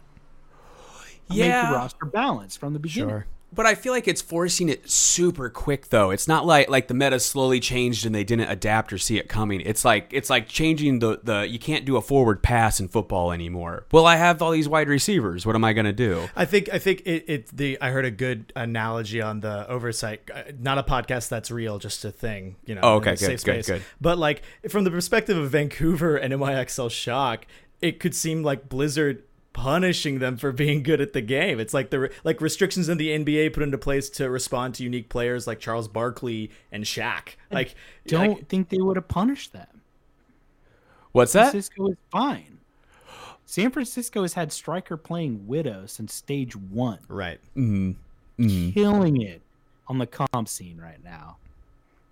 Well, and we talk about how it would change the rosters. Speaking of rosters, the game has been balanced for this meta. Like stuff has been changed. There's going to be a ton of characters that are going to need to go back and be rebalanced. I know we argue about this when we play. I think that once Goats goes away, they're going to need to rebalance Brig a lot. I do not like playing with Brig half the time because I think she's not made for a 2-2-2. She's made for Goats and has been nerfed and buffed accordingly. So that's another plus for 2-2-2, though, is you have the ability to balance your heroes a little bit better. Yeah, I think that would be running a 2-2-2 comp, so you can change your heroes based on that 2-2-2 comp. It's going to be a lot of work for Blizzard, I guess. Well, I think this is where I come down on the pro side, and one of my biggest things. I think role lock might be the only way to fix what is a fundamental problem in Overwatch. Overwatch is frequently compared to MOBAs, but they're distinct in at least one fundamental way. Overwatch is a single objective game. Other MOBAs have lanes and multiple objectives. You can have a diversity of strategies, but in Overwatch, you are fighting on a payload or a point, full stop. Every fight in Overwatch is a 6-on-6. That's not true in other games. The most messed up thing about Goats, especially in the professional scene, is the sustain problem where you've got all of this health, where you're just stuck on the point, and it incentivizes players to play Goats even if they're way better at something else, because the time it takes to force them off the point is so long, they'd rather slowly lose one fight than win 2 and then lose 1. I mean, it's even when you would win more fights. So I've lost my train of thought here. It's a real big problem in terms of that's why 3-3 will always be strong. Tanks and supports together, especially with Brig, are always going to be there because it's really attractive. Area healing, man. Yeah, it's the area healing. Mm-hmm. That's kind of one of the things I would have done to get rid of Goats. Man, there's a lot of area heal, or maybe a little more anti-heal. That would have done it. But if they do the 2-2-2, then you won't have that sustainable area healing anymore. At least not as much. So on the viewership point, which I think is the biggest in my opinion, Goats is a toxic viewing experience in the Overwatch League. It punishes teams for stepping outside the triple tank. It leads to benching of star players, like you were saying. I mean, where's Pine?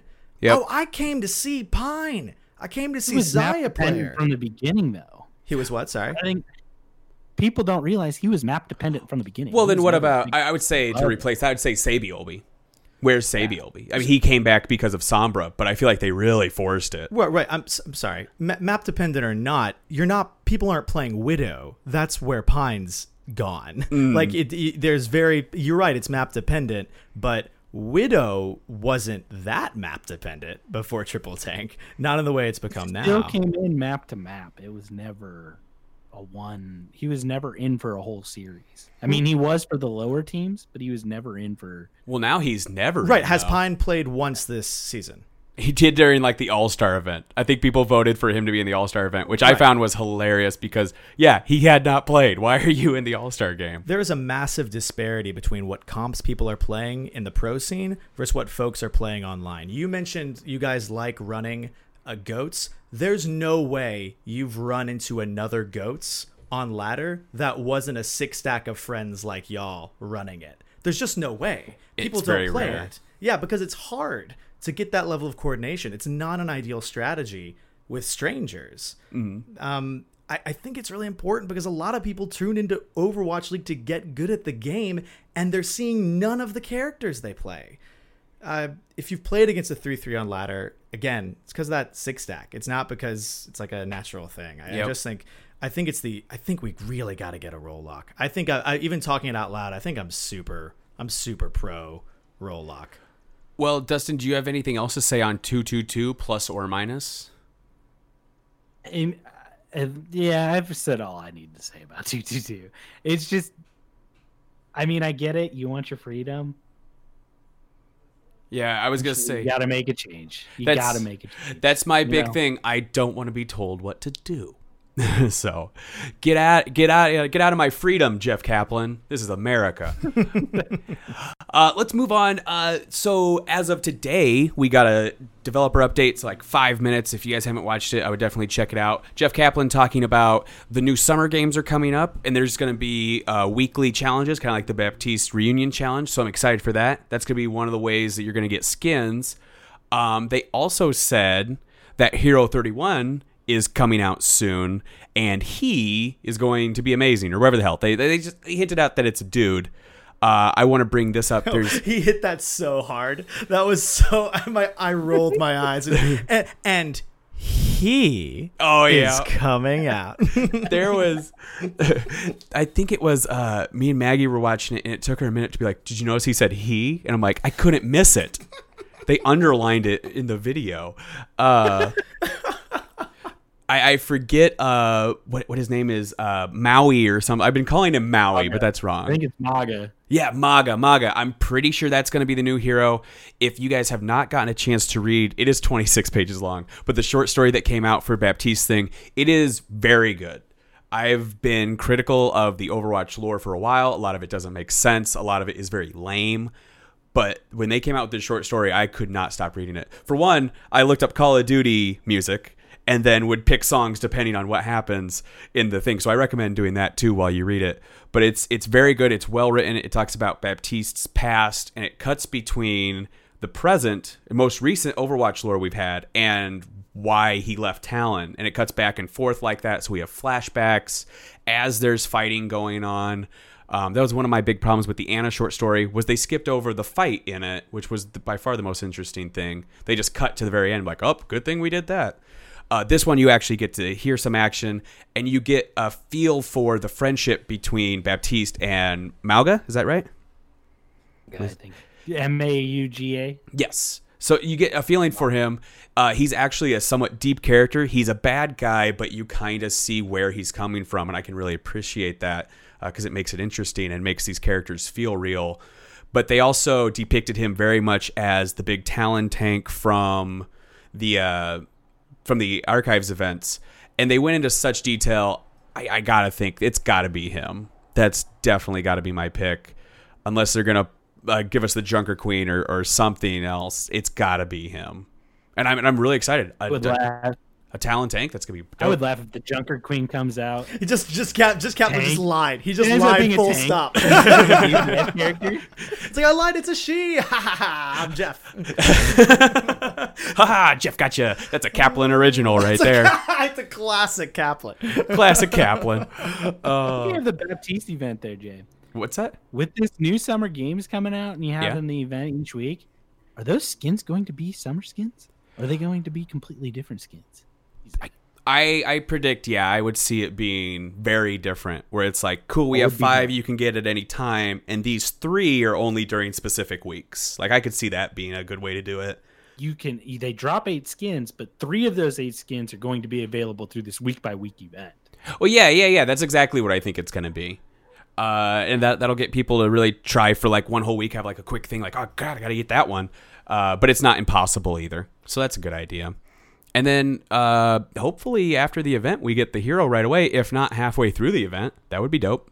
So maybe have the him be tied to an event of some sort. Him, focusing on the him. Such a tease today, man. Such a tease. Classic Jeff. Classic Jeff. Kaplan. Let's move on. Unless you guys have anything else to touch on the new Hero 31 coming up. No. Anybody you really want? I'm thinking Junker Queen. I've been waiting a while for the Junker Queen, but I don't think it's going to happen. I don't this time. think you're going to get her for a really long time. Yeah. I always want more mechs.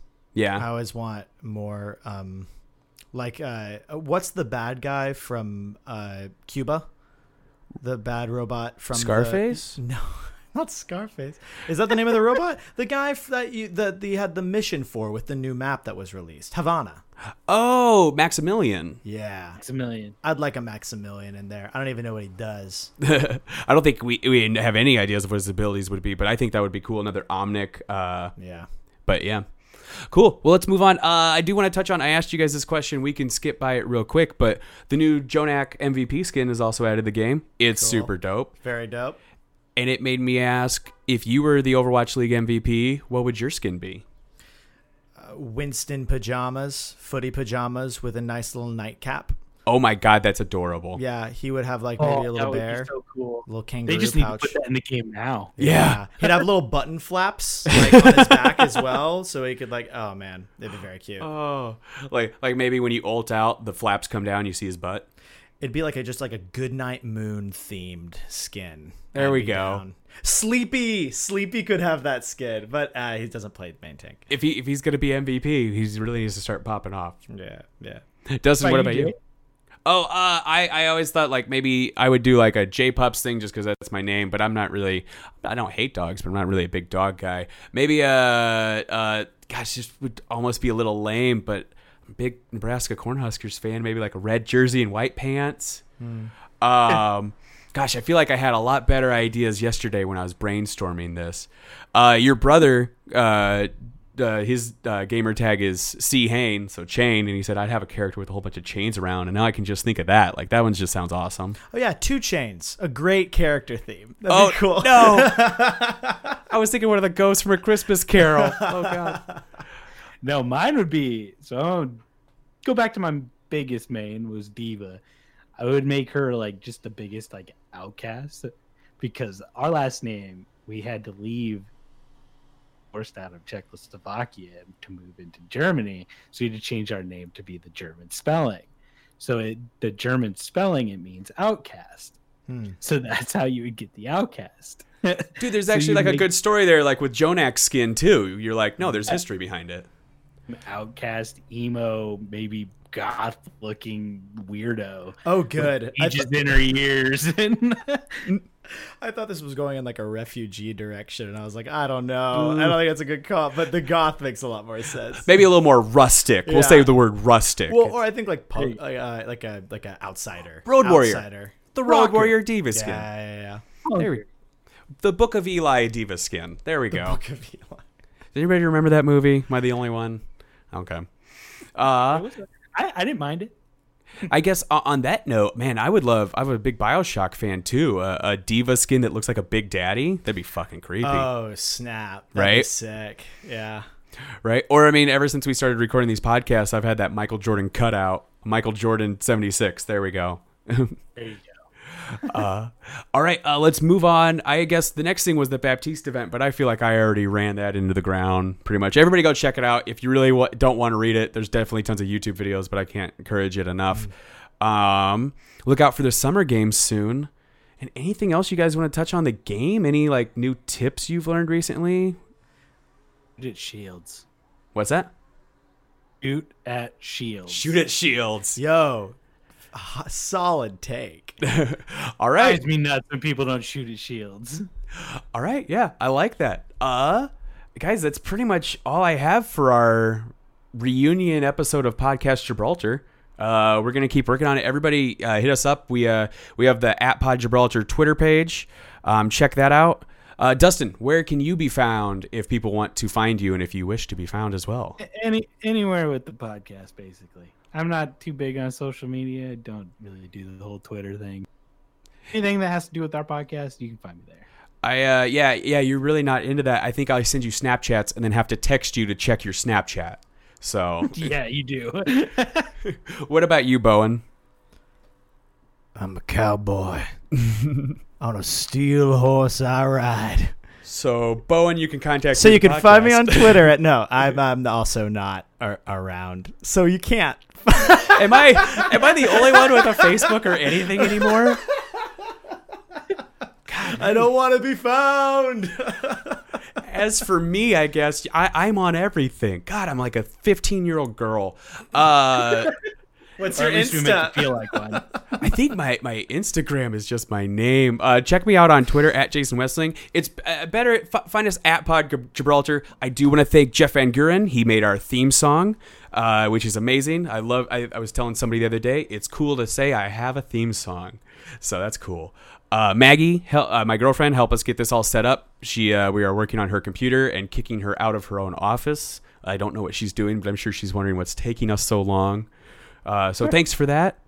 And other than that, anything else, guys? Big thank you to Squarespace. Squarespace is how you build intuitive design into a website. You can really help. Well, no. That was just a personal shout out. No, I'm a fan Oasis of the, Taxi is sponsoring this no, episode. I'm a fan of the product. I thought. It wasn't like an ad or anything. I just want to say it's just intuitive design. And right now, if you do the offer code, Podcast Gibraltar, everybody you can has get already heard of 10% it. off on your Try new the Squarespace thing here. beautiful website at God, Squarespace. Just plug Mercedes Let's do and this Coca-Cola while you're at it. They don't need our help. .com. All right. Love you. Bye. Oh, let's break it down.